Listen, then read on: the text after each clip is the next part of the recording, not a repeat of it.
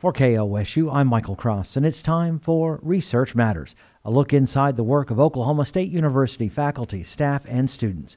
This week, Megan Robinson speaks with Dr. Corrine Schwartz, an assistant professor of gender, women's, and sexuality studies at OSU.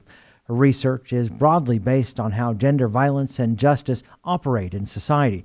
More specifically, it looks at anti-trafficking service provisions. Legally in the United States, the shorthand definition is human trafficking is using force, fraud, or coercion to induce some kind of labor out of someone else. So this can be everything from someone who is working on a construction site and they have a visa. They're allowed to be in the United States, but their employer is holding onto their visa and says, if you don't work for this many hours this week for this limited pay, I'm going to hold on to your visa. You're going to look like you're undocumented. You're going to potentially be deported. 2, underage folks who've been kicked out of their house because they're potentially LGBTQ plus identified and their family says no and kicks them out, and they have to survive by whatever means necessary. And sometimes that means engaging in survival sex for a place to stay or food to eat. What are the common misconceptions about human trafficking?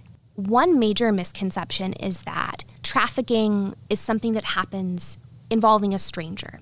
We know that trafficking is actually a phenomenon like many other violent crimes that happens between people who know each other, right? So this isn't necessarily a stranger picking an individual out. Again, not saying that does not happen, but more commonly what it is a friend, a family member, an acquaintance, someone with whom you already have a relationship exploiting another person. And I think another major misconception is also how we think about who the victim survivors are of human trafficking. When we think of human trafficking, we think of young white women.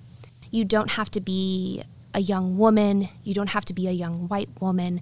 A lot of times, undocumented folks, a lot of times LGBTQ identified folks. With labor trafficking, a lot of times it is people who actually started off engaging in legal labor and then a visa didn't get renewed, terms of contracts weren't honored, and then they're in a more legally precarious place. And so we have this idea in our head of when we're air quotes looking for trafficking, what we should be looking for, but in some ways it could be anyone. Is there an age limit to who can be classified as a victim? No. However, there is like an age component.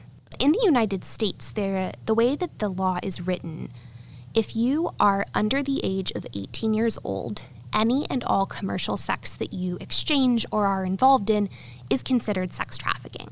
So you don't have to have the force, fraud, or coercion component. That's called domestic minor sex trafficking.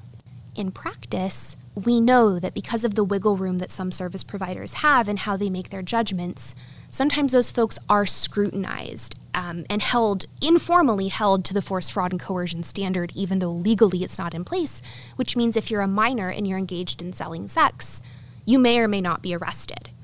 You may or may not be treated like a victim survivor. And so what we see is for folks who are under the age of 18, if they are a youth of color, a queer or trans youth, an undocumented youth, a youth coming out of the foster care system, a youth with limited educational access, those folks often get labeled as air quote criminals and routed through punitive mechanisms as if they were engaged in selling sex.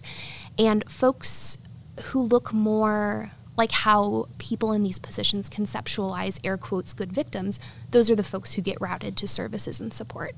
For OSU Research Matters, I'm Megan Robinson. That was Research Matters, a look inside the work of Oklahoma State University faculty, staff, and students. You can download OSU Research Matters as a podcast on Apple Podcasts, Spotify, and wherever you get your podcasts.